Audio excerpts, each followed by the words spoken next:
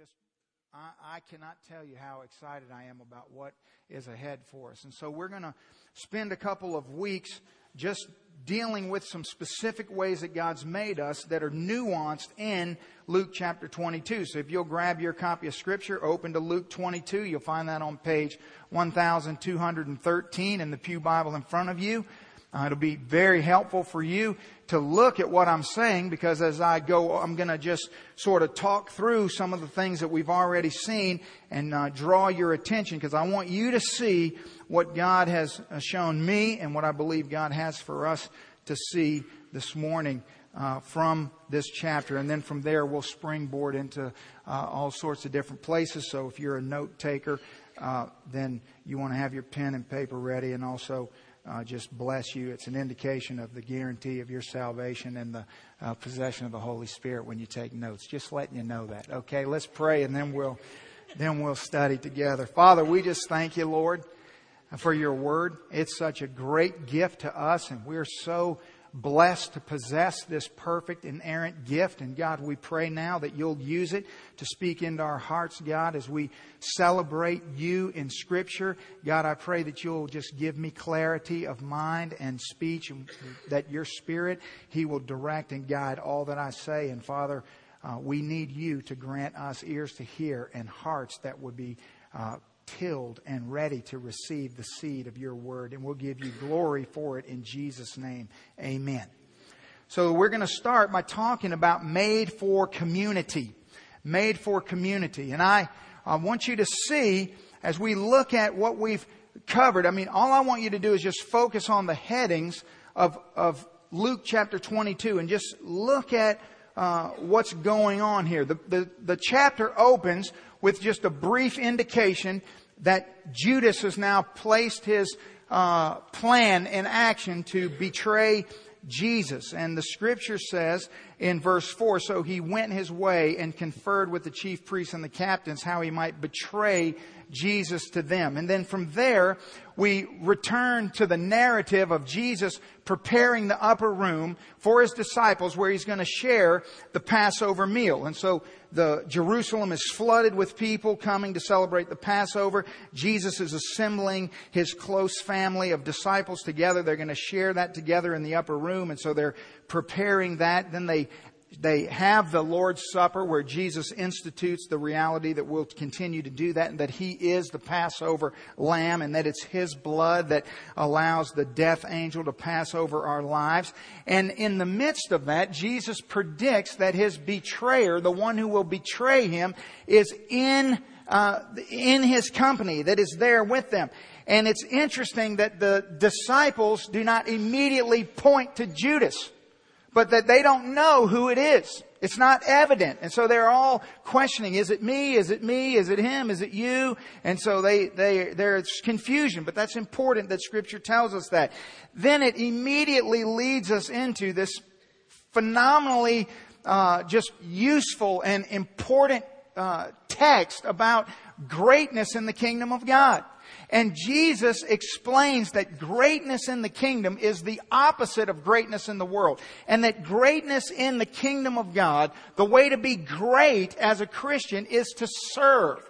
Now that is extraordinary, because it has got to be one of the most overlooked truths in all of Scripture. I just remember the anticipation in my heart as I was preparing that section, a couple weeks ago, as I was going to deal with that section of Scripture, and thinking of all these things. And I remember that I was sitting at my desk, and I had just been meditating on that Scripture for days and days and days about God. If you could just get us to really get this. I mean, we have such a phenomenal church and so many amazing servants. But if we all in one accord just got a hold of this, if the church in the United States got a hold of this reality, how drastically different would we be? And I was sitting at my desk, and the little ding sound came. That means you got an email. And so I looked down and I checked my email, and there's an email from a sister Baptist church. And here's what it said. It said,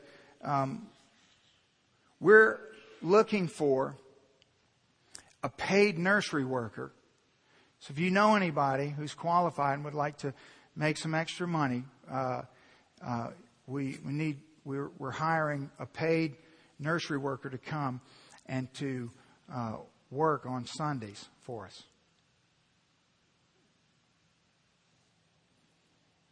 Now, if you were thinking about this text, do I need to say anything else? There's something way wrong with that.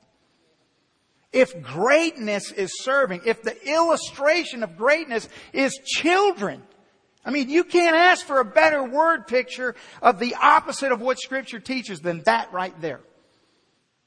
Thank God that's not us. And thank you. Many of you after that sermon have stepped up, and we've got several of you that have agreed to teach a children's Sunday school. Going to work with Brother Daniel and take on a class. And you don't know that yet, Daniel, but I'll be letting you know. I know. Now you know. He's just sitting there like, really? What just happened? Yeah. Blessings just fell from heaven right on you right there, brother. And some of you have agreed to help in children's church. And so thank you for those of you who have stepped up and are just being a part of what God's doing. And for those of you that God's working on and you're not yet, haven't, committed yourself to that, let's roll. Come on, let's go. Greatness is serving. I mean, if I have to compel you to want to be great in the kingdom of God, there's a problem. There's a problem. That ought to just make you just like a heat-seeking missile. Where can I serve? What can I do? Then the chapter moves to this predicted denial of Peter.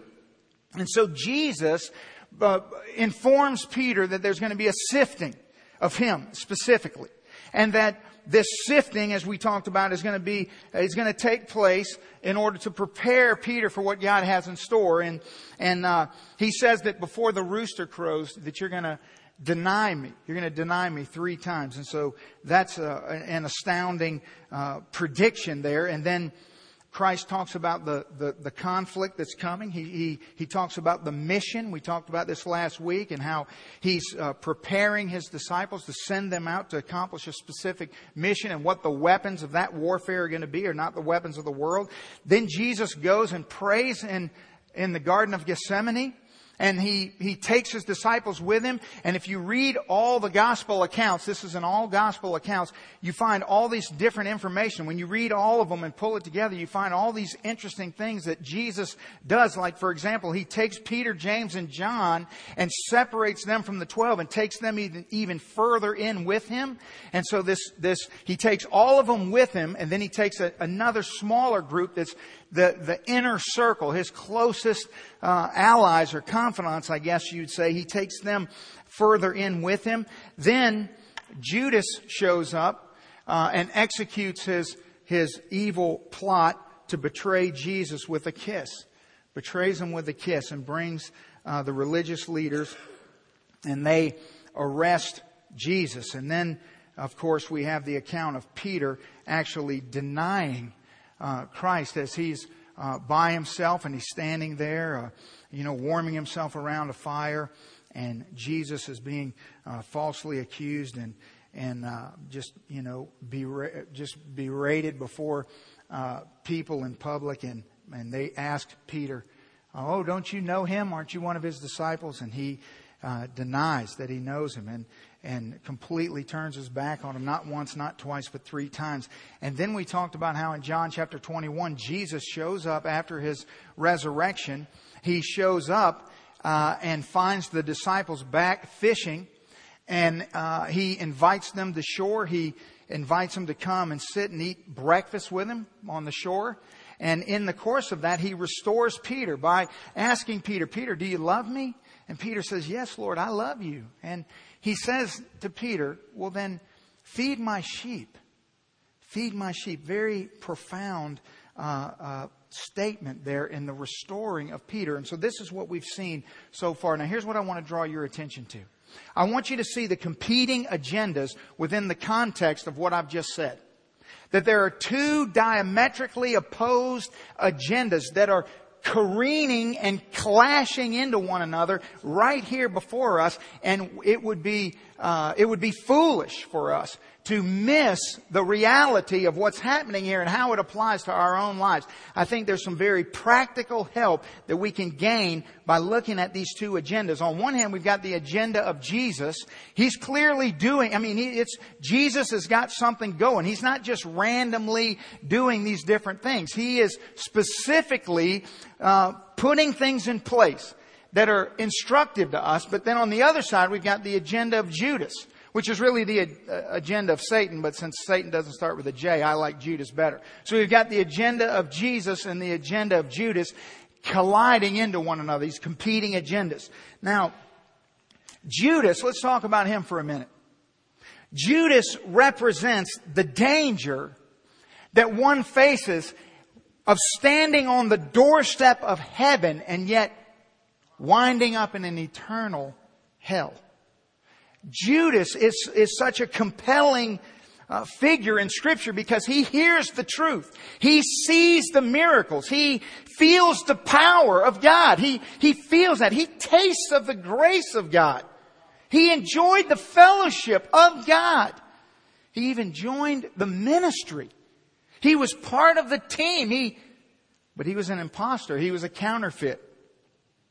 He learned to play the game called church. He never trusted his life to Jesus as Lord. Yet he was so close. He was so embedded with all of he shared every experience that the other 11 shared. He professed Christ, but he didn't possess Christ. He knew about Jesus, but he didn't know Jesus. I want us to think about this for a second because it's important. It's important this morning in a time and a place where if I stood here and talked about Judas all morning, every mind in this room would be running. You'd have people's faces in your mind. As I went through descriptive categories of this Judas, you'd think about people. Because we've all seen them. And it's elusive. And our tendency is to, we have a tendency to, we want to think good thoughts. We all do. And I'm glad of that. And people who don't want to think good thoughts are really just a chore to be around. But at the same time, sometimes those good thoughts tend to override our wisdom and judgment and lead us to places that we just convince ourselves things are true that they're not. And so how did this Judas, how does this happen? Let's think about sin and what sin accomplished in Judas's life. Let's think about what specifically sin does when it comes into our life. How it bends us and turns us in a counter direction to where God is calling us and moving us. You see, sin is going to call us toward the things that please us. It's going to draw us to the lusts of the flesh, the things that the natural man desires. That's what sin wants to place in our heart. It wants to place at the forefront of our mind. Paul describes people in the church as enemies of the cross. And he says that they can be identified by this one specific trait. Here's what he says in Philippians chapter 3, verse 18. For many walk, of whom I have told you often, and now tell you even weeping. You know this feeling? Weeping. Because they were there. They're inside. I mean, we know them. That they are the enemies of the cross of Christ. Now, how do we identify them? Whose end is destruction. Whose God is their belly. And whose glory is their shame. Who set their mind on earthly things. You see what Paul is teaching us here? That it's an inward bend. It's a bend. Sin wants to draw us into what we desire, our fleshly desires, the things that we want to do. It's a self-centeredness that sin draws us to. And it's going to cause us to live lives for ourselves, to exist to please us, if you will, driven by desires. Paul says in Ephesians chapter 4, something similar when he says, "This I say therefore and testify in the Lord, that you should no longer walk as the rest of the Gentiles walk, in futility of their mind." Now he says, here's what we ought to do. Having these Gentile, the lost people, having their understanding darkened, being alienated from the life of God because of the ignorance that is in them, because of the blindness in their heart, who being past feeling have given themselves over to lewdness, to work all uncleanness with greediness. You see, it's an inward. That's what sin wants to do. It causes us, listen, before God saved me, I lived to please me, and so did you. That's what we did. That's how you exist apart from Christ. And here's what sin does, is it causes us to want to please ourselves and please the flesh. It's going to cause us to live in a certain way that we were never designed to live. Because what it's going to do is going to draw us, it's going to isolate us. Sin always wants to isolate you from the pack. It wants to bring you out from the group of people that you're supposed to be with and isolate you on your own, making you vulnerable. Now there's many ways I can illustrate to you how I know and you can know that God created us to be in community. One of those ways is that for all of you who have children, you know this to be true because you've seen in your children at a very young age, before they were never taught this, no one ever showed them this. It's just a natural thing for a child can be in their room playing by themselves. I've seen this, I don't know how many times in my own home. I'd go in, I'd hear Kayla would sound like she was having a birthday party in her room. And I would think, are there a bunch of kids here? And I'd go in her room and she'd be all by herself. And I'd say, honey, what are you doing? Do you want Daddy to come in here and play with you? No, Dad, I've got all my friends here. Oh, okay. And she'd walk me around her classroom and she'd show me every kid's name in every desk. And she'd tell me who was being obedient. And then it was always a boy that had to go to the principal's office. I don't know why that was. Always. But now, why do kids make up their friends? Because God created us to have friends. And so even when we're alone, we create community because that's how God created us. We're communal people created by a triune God who exists in all of eternity in the community of the Trinity. See, we don't just have a God by Himself. We have a triune God. God the Father, God the Son, and God the Holy Spirit. All together, one God together in community, intra-Trinitarian community. And so we're created in His image. But you see, what happens is when I live for me, according to Scripture, which is what sin does, when I live for me, I deny the true nature of my humanity, the place in me that was meant to mirror that which God exists in. So in 2 Corinthians chapter 5, Paul says, "For the love of Christ compels us, because we have concluded this." What have we concluded? That if one died for all, then all died. And He died for all, that those who live should no longer live for themselves. That you see, the Christian is unique in the sense that the Christian exists in this world, yet different from the world. In the world, but not of the world. Because we don't live for ourselves. Because God has indwelled us and put His Spirit in us that compels us to live for other people. Which is denying sin. Understand that all of this is the same thing, just a different way of saying it. Sin causes us to look inwardly. And when we look inwardly, we begin to be consumed with the desires of the flesh. And we live like those who do not know God. Because God is a God in community that created us to live for others. To live for others. That's why the primary principle of successful marriage is that you put your spouse above yourself. If you don't do that, you are going to be forever in a chain reaction of trouble in your marriage. There's no other way to do it because it's a picture of how Christ loved the church. And in order for it to work, you have to put your spouse above yourself. And if you are in a marriage and you or your spouse is living for themselves, it's a train wreck. Because that's not what God intended. That's not Christian marriage. Understand. And so sin in Judas's heart, what did it do? How did it work in his heart. It drove him. As the chapter opens, where is Judas? Interestingly enough. All 11 of the disciples are together. Judas isn't there. And the Bible says he went his own way.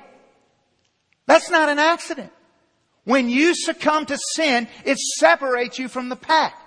So the agenda of Judas is to separate. Meanwhile, everything Jesus is doing in Luke chapter 22 is building this community.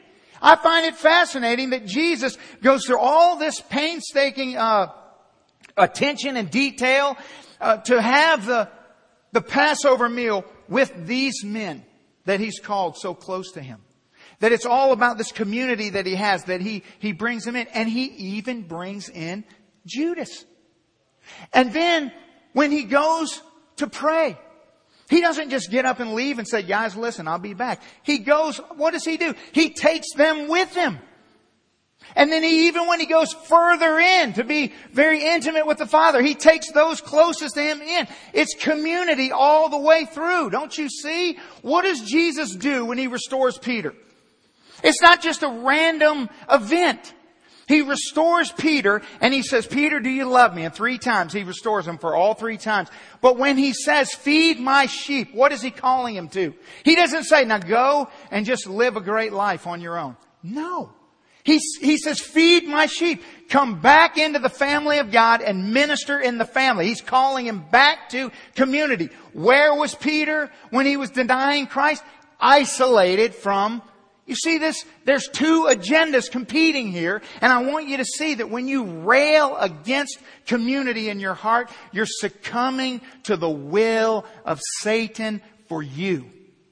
You were designed by God to be in close proximity to other believers. It is the absolute, undeniable, overriding principle of Scripture that just jumps off the page every time you turn the page. You see, sin, it messes everything up. If you think about it, when a brother or sister is overcome by sin, or there's a Judas among us that's masquerading as a believer, one of the things you'll notice is that the high offense. It's always interesting to me to listen to what someone is upset about, and when the high offense is wrong perpetrated against them, it makes me scratch my head. I'm not saying that what was done to you wasn't wrong. But isn't the high offense the sin against God? Yes. But sin causes you to just negate that detail. Well, look what they did to me. No. First, look at what they did to God. Second, you can examine what they did to you. Sin is against God, and God primarily. And it seeks to separate. So I want you to just let this settle in your heart. There is an antisocial nature of sin. I tell you, I've said this 100 times in here, that when you feel this compulsion from within, and you are struggling as to, now I don't know, Pastor, is this the Spirit of God leading me to do this, or is this just me leading me to do this? What is it leading you to do? If you want to know if it's Satan trying to bait you into something, then all you need to do is say, well, where is it leading me? And guarantee he's leading you away from fellowship and community. That's his agenda. And if it's driving you towards, then that's God. And just to make it easy, just say, well, what do I want to do in my flesh? That's always easy for me. And then do the opposite. There's a very fascinating verse in Ecclesiastes chapter 4. As I was thinking about this and thinking about Judas, here's what the Scripture says. There is one alone without companion. He has neither son nor brother. Yet there is no end to his labors, nor is his eye satisfied with riches. Is that not the eulogy of the man who betrayed Jesus for riches? Who worked How hard was it to spend those 3.5 years masquerading as something he wasn't? Time after time after time. How much work did it take for him to subdue the urge to fall in line with what he was seeing and sensing around him? And yet he pulled off all of this masquerade. Now I understand the sovereignty of God and the work of God in the whole plan, but you can't negate the responsibility of man in this either. And so we're looking at the human Judas, and we're saying, how is it that he worked so hard to do this, and then upon betraying Jesus, the book of Acts, Luke goes on to record the demise of Judas. That Judas was beside himself with grief, realizing what he had done, but it was too late. He had taken his money and he had bought a plot of land, and he hurled himself off a cliff and committed suicide. And you know where Judas is today? He's laboring in the agony that he tried to leave. You see, that's what Ecclesiastes is giving us right here. That this person who was alone. You see, it wasn't that Judas was physically alone. Some of you this morning, you have people around you. You would say, I'm not alone. I rode here with people. I have people around me right now. But you're alone. Everywhere Judas went, he had people with him. But he didn't really have people with him. People weren't inside his life. He was masquerading. And I'm challenging you this morning to examine yourself and say, do I have people in my life who are part of my life? Am I walking alone? And now I know that there's some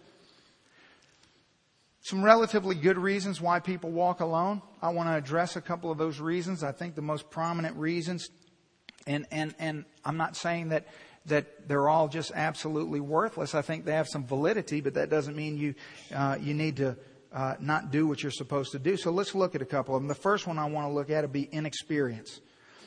One of the reasons why we walk alone is just simply inexperience. Some of you are new to all of this, and the truth is that you've never experienced koinonia. You've never experienced close Christian fellowship. You don't know. You haven't walked with the Lord long enough to have ever really known relationship where people really know who you are. They know you're the good and the bad and the ugly, and yet they love you. You've yet to really open yourself up and trust people and let them in. And so therefore you're resistant to this idea of community. And I understand that. Some of you use an excuse of disposition. You say, well, I'm just not an outgoing person. I'm not the kind of person who likes to share, or that's just not the way I am. You know, I can't really open up to people. I feel insecure about that. I've always been that way. I've never really, maybe, you know, I've been rejected in the past, and so I just can't, it's just the way I am.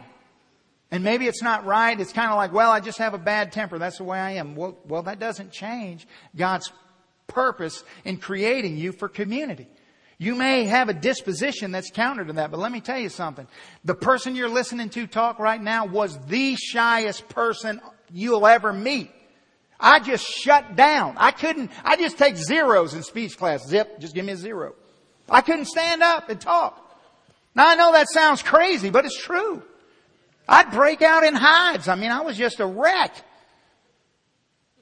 So don't give me the disposition excuse. I still get a little, I struggle sometimes, like with, 5 or 6 people. I'm not comfortable. It's just not, I'm just a shy person by nature. I'm telling you, it's true. Another one would be fear. Fear of the unknown. Well, I just don't know. Well, I don't know who's going to be in my group. What if everybody's weird? Well, probably somebody's going to be weird, because let's face it, look around you. I mean, you spread us out. There's going to be a weirdo in every group, okay? That's just going to happen, right? So, okay, amen. You're afraid, because what if someone's going to ask me a question I don't know, right? So I keep a list of for 20 years, I've been here, and I keep a list in my journal, I keep a list of all of the mistakes I made and all the mistakes that were made with me, especially when I was a young believer and I was first coming up in the Lord. And so because I don't want to repeat those, I want to learn. Because I make plenty of mistakes. I don't need to repeat ones that were made with me. One of those is that one issue right there. The first small group I ever got invited to, which I was petrified. I wanted to divorce my wife for signing me up for this thing. So I have to go to these weirdo people's house for dinner. So we go there. I've told this story before, so I have to go there. And I'm totally petrified. I don't want to be there. They're all weird. They're not like me. I know that. And so, but I'm stuck there anyway. And we go in there, and what is the brilliant idea they have for the first little icebreaker activity? Understand something. This is Tony. Grew up atheist. Never held a Bible in his hand. Still got cellophane on it. I don't even know there's 2 Testaments. Don't know that. Couldn't tell you. So then I get in there, and the first little icebreaker is, we're going to play scripture trivia.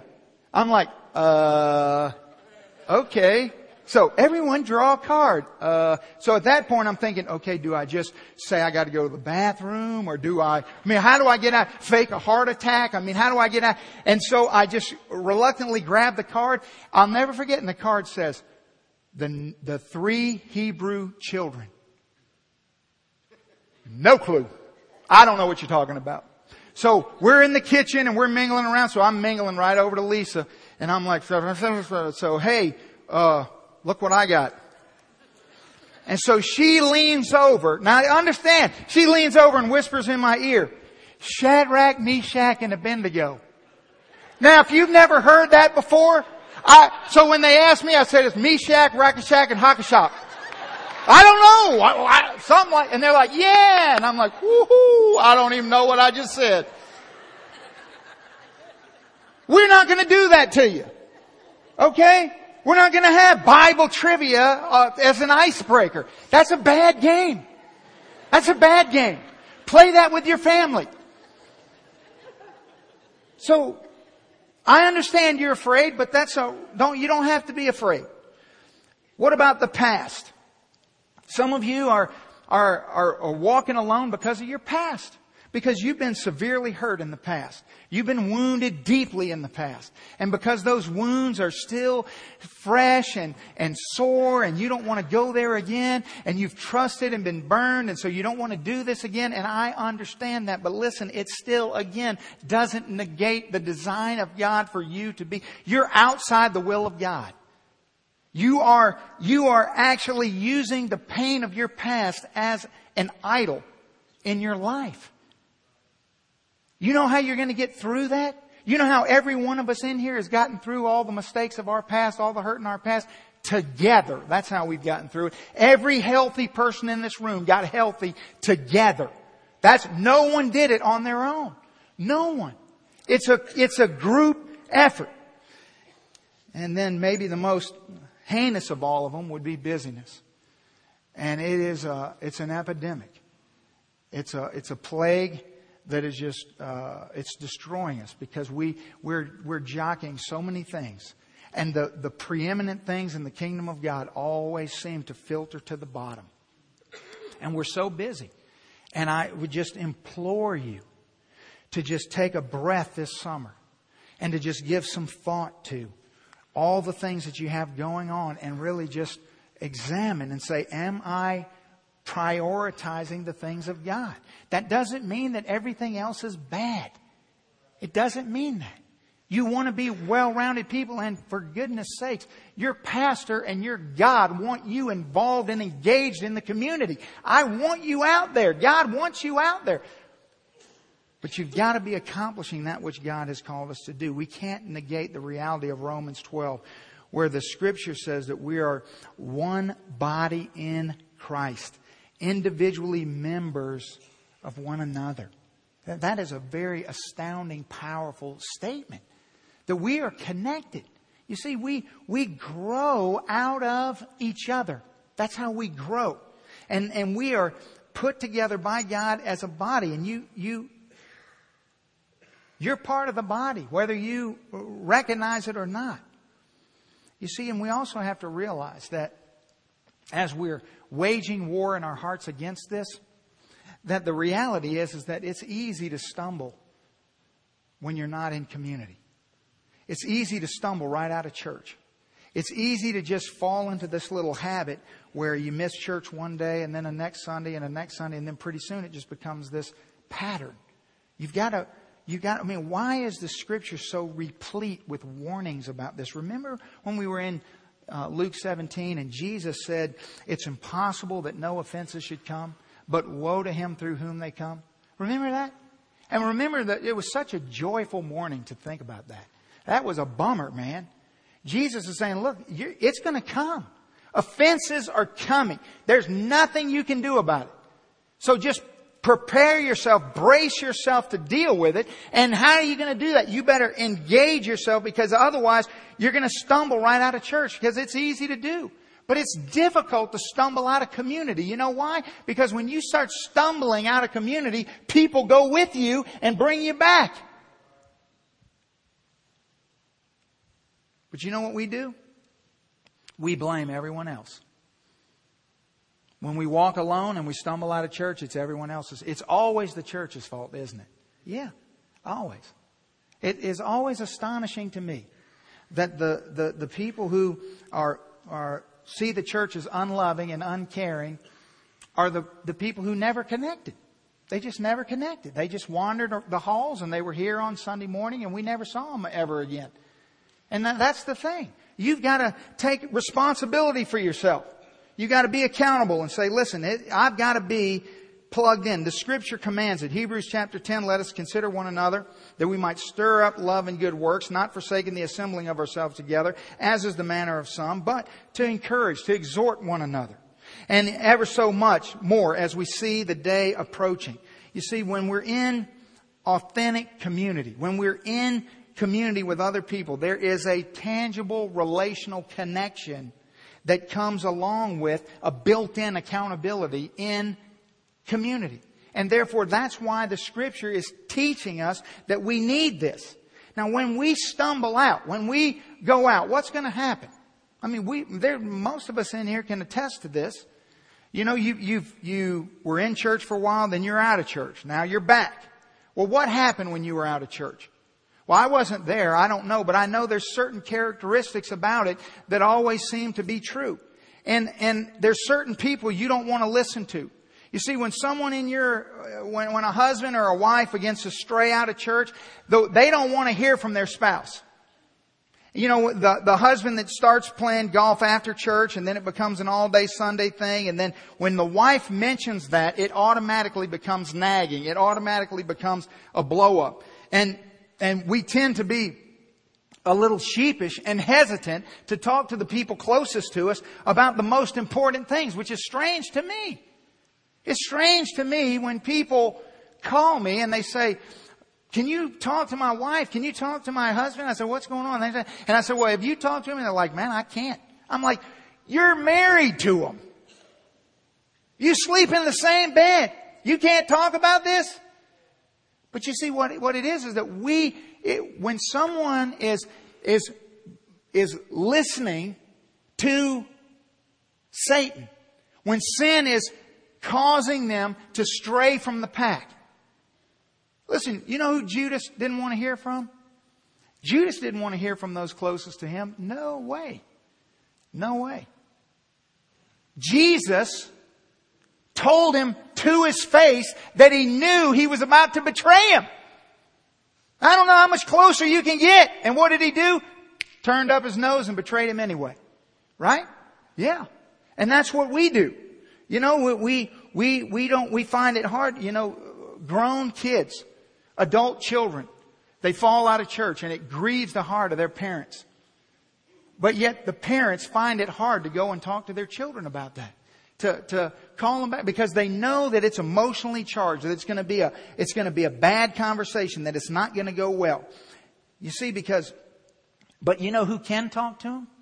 If they're in community, if your adult children are plugged into a close group, a cell group, or a Sunday school class or something like that, and they begin to stray out of church, the people in their class can go to them and say things that you can't say. And there won't be shouting and screaming and arguing, will there? No. Because community comes with built-in accountability. And so oftentimes that can be restored when you're in community. But when you're not, it poses an even greater threat. You see, when you stumble, and when I stumble, remarkably, what we need the most, we will desire the least. That's right. Sin is going to pervert all of our categories. So right now we're shaking our head and we're there. But let me tell you something. It could be tomorrow. And you find yourself on the other side of this fence. And suddenly, you're disconnected. And what you need the most, you're not going to desire. You're not going to just go, oh, you know what I need to do? No, that's not the way that's going to work. Community is got to be a priority. And then you've got to ask yourself, well, what's the proximity of community? In other words, how does it really work? Well, let me tell you something about community. The community I'm talking about it's not built in rows. It's built in circles. You're not going to build this kind of community sitting next to people. You're going to grow in your understanding of the Word of God. You're going to grow in the community of a big fellowship, but that's not what I'm talking about. You're not going to grow intimate relationships in who you're sitting next to. You're just not. You know why? Because where we are is one-way communication. That's not what I'm talking about. Genuine community comes in circles, small circles of people built around coming together and sharing life together. And it is absolutely critical that we prioritize this in our life. Well, maybe you're not convinced. Maybe you say, well, I'm just not sold. Okay. Well, maybe you're like me. Maybe you grew up in a family that was fractured apart by sin. Maybe your mom and your dad split apart when you were growing up. Somebody walked away. Somebody turned their back on the family. The marriage disintegrated. So I understand how that feels. But have you ever considered, so many times I've looked back and I've thought to myself, what would my life have been like if my parents would have been Christians? What would my life have been like if my father was in community with other brothers and sisters in Christ? What if he had a group of men around him that held him accountable? That when he decided to walk out on his 8-year-old little boy and his 6-year-old little girl, there was nobody there to say, hey, have you thought about this? Hey, is this a good idea? Have you weighed all the consequences of this? Wasn't there. How would your life have been different if your parents were in this kind of community? Some of you in this room right now are a living testimony because your parents were in this kind of community. It's rare, but some of you are. And you'd say, my life was so rich and so full because my parents were always plugged in. They didn't just attend church. They were involved. They were plugged into church. And so it has drastically marked your life for the good. So what about you? Are you just utterly and completely convinced that you've got all this together to such a degree that you just maybe you don't need anybody's help? Okay. Are you also convinced that no one else in this room needs your help? Certainly, that can't be true. The Scripture says in Ecclesiastes, again, chapter 4, that 2 are better than 1 because they have a good reward for their labor. Talks about how if one falls, one with a companion has someone to lift him up. But woe to the one who's alone when he falls. You see, that's the problem with the loner. The loner just doesn't think they're going to fall. And if they fall, they're going to be able to get themselves up. But that's just simply not the case. And he says, who will be there to help him up? Again, if they lie down together, they're able to keep warm. But how can one be warm alone? Though one may be overpowered by another, 2 can withstand the enemy. A 3-fold cord is not quickly broken. There's wisdom in that. And so if the Scripture, if a triune God, if what's happening between these 2 competing agendas is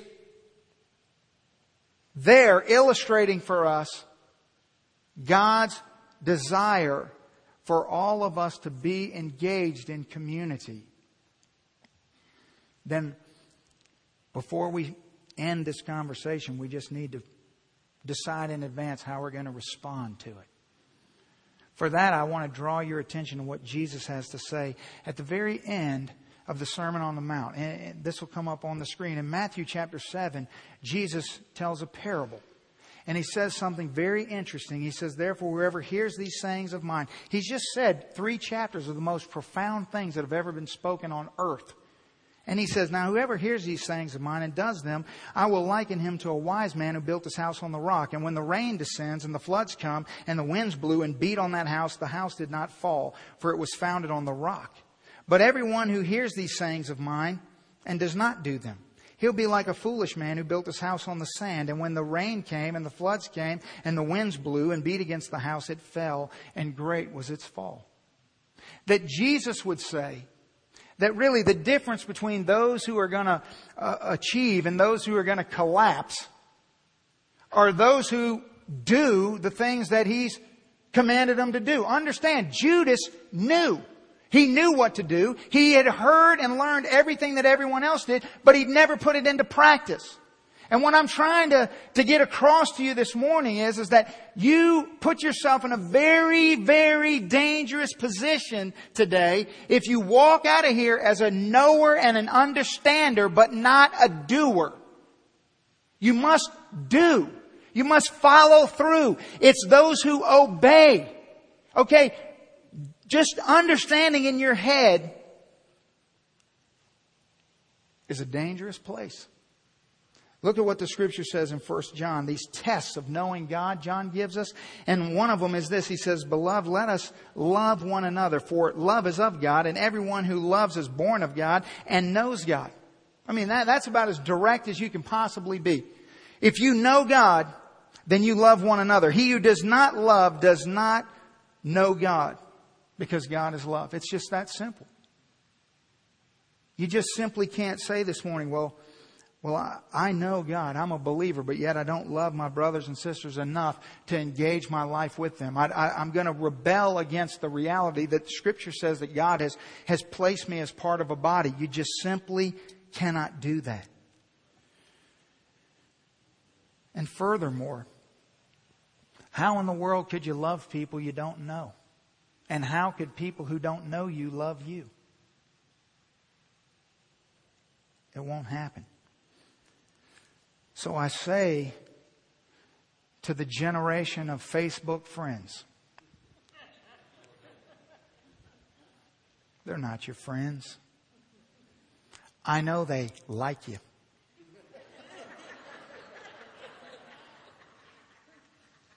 But they won't be there when you fall. They're not going to be there in the hospital room. They're not going to be there beside you for the ups and the downs. They don't know you the way you were designed to be known. And you can fill yourself with counterfeits. And you can have all the friends in the world. And you can look at your little home page and just feel so good about your popularity. But they don't know you. I know that a couple of years ago, one of the things that was very instructive for us as we were going through this process of spiritual gifts assessment tests and looking at all these different spiritual gifts. And one of the things we did was we looked at the DISC personality assessment. And I remember when we did that, one of the things I found so fascinating about a completely secular test that tests your personality, but it's very interesting. It puts you in these categories of 4 different categories. There's D, I, S, C. But in the course of that, I read some information about that process. And it reminds me of what we're talking about here this morning. That when we're talking about who we really are and discerning who we really are, we have different components of our personality. And there's 4 of them. The first one is the arena you. You know what the arena you is? The arena you is the public persona. It's what you know about me by coming here on Sunday mornings. You don't know me. You just know this arena me. And there's people in your life that they don't know you, but they just know you because they see you in a public setting. And so the only thing that they're ever exposed to is the arena you. And then when you move in a little closer, there's the masked you. The masked you is the part of you that you know, but other people don't know. And so you have people in your life you know, but you're hiding it. And so you can come to church and you can let everyone see the masked you. But you hide the reality that's within. And so you only allow people to see that which you want to see. The rest of it is kept secret. And so you've convinced yourself that you use the mask to protect yourself. Here's what Scripture was saying, 2 Corinthians 4 about that, is that we have renounced the hidden things of shame, and we're not walking in craftiness nor handling the Word of God deceitfully, but by the manifestation of the truth, commending ourselves to every man's conscience in the sight of God. See, the masked you is in opposition to God's will. Then there's the blind you. That's the reverse of the masked you. The blind you, that's the part of us where there's things about you that you don't know, but there's people around you that know. There's blind spots in your life. You know how uncomfortable that is. You know, there's things that people are like, man, you know. And unfortunately, because they're not really your close friends, they're probably your Facebook friends. Behind your back, they talk about all the weird things that you do, but they never tell you. And you don't realize how weird you really are. See, you're afraid of community, but you're really the weirdo that's going to be in the group, and you didn't even know that. Because you have blind spots. It's the blind you. And then fourthly, there's the potential you. And I think spiritually, the potential you is the you that God knows, but that you have yet to discover. You see, when I drew that card that night in that first small group and that wonderful game of Bible trivia, I had no clue of the potential me. Not in 10 million years could anybody have seen what God had in store. I wonder about you. How are you going to discover the potential you? Together. I've walked here with you consistently for 20 years. And that's how it has come to pass. It didn't happen with me by myself. It happened with you in community as you worked in me and I in you. Proverbs 18 says that a man of many companions may come to ruin, but there's a friend who sticks closer than a brother. Goes on in Proverbs 27 to say that iron sharpens iron as a man sharpens the countenance of his friend. As we do life together, we sharpen each other, we build each other up. See, when you think about it, you think about, well, what did you do last summer on Sunday nights? Now, the vast majority of us in this room, we just immediately know exactly what we did. We were in community with each other. We were in connect groups. That's what we did. It was the most successful summer connect we've ever had. But there's some of you in here that didn't participate. And my challenge for you, here's my question. What did you do? What did you do for those 6 or 8 weeks during the summer? And I bet you don't even know. Because it didn't account to anything. It didn't amount to a thing. You see, community is a cumulative thing. It's like vitamins. I take vitamins, but you know, if I go to the store and buy a jar of fish oil and go home and take one, I'm not, whoo, I feel awesome. You have to consistently take it for it to do any good. You can't just meet with some folks one time and have community. It doesn't work like that. You have to meet. You know, community comes in small deposits over the course of time. You grow. You learn together. You sharpen each other over the course of time. It's like a savings account. You have to use it. You have to be a part of it. It's like your exercise equipment.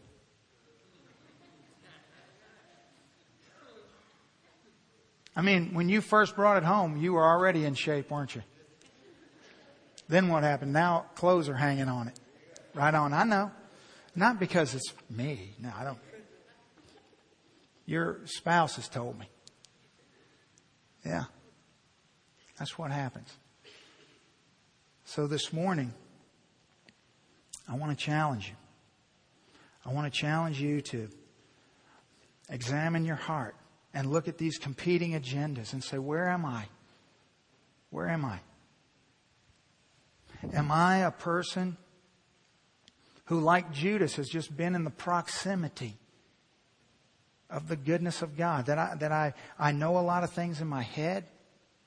I've been close to a lot of things. I've been part of a lot of things. I've seen and I've even experienced the power of God. But I've never, ever surrendered my life to Him. Now listen very closely. Judas really lived. And he really walked with Jesus. And he really, literally went to hell. Be careful. Be careful that you first and foremost have community with the King of Kings and the Lord of Lords.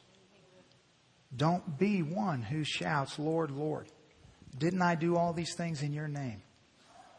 And He said, depart from me, I never knew you. You were there. You were around it. But you never were of it. Today marks an opportunity in your life to come and declare your allegiance to the Lord Jesus Christ. To be born again into His family. Do you go home today and you begin to read the New Testament. You read all the epistles in the New Testament. And how all of Paul talks about every one of his companions as his beloved brothers. You see the family that is so strong. God's inviting you to be a part of His family. And if you are saved this morning, are you in community? Are you known? Do people know you? Do you know them? Or will you open up your home for your brothers and sisters? Will you be a part of what God desires to do in your life and in the lives of others? Yeah, there may be some uncomfortable moments. That's what comes with love. That's what comes with love. I owe you an enormous apology. The great pain of my heart this morning is that there's a whole multitude of you in this room that I love with all my heart. And you believe that you're in community. And you've done exactly what we as a church have asked you to do, but we've failed you. I have failed you. Because if you are sitting in a Sunday school class with 25 other people, that's not community. It's not. You can hide. And the reason why your teacher's always flustered and burned out and why you can't ever get together and do things is because there's too much. There's too many of you. And we are working with everything we have got to launch new classes. And we'll be launching 2 or 3 new adult classes in the coming months. And hopefully there's more on the other side because it's not community. 25 people are not having community. You need to be in a small group of 12 people, 14 people, where you can be known and where you can be loved.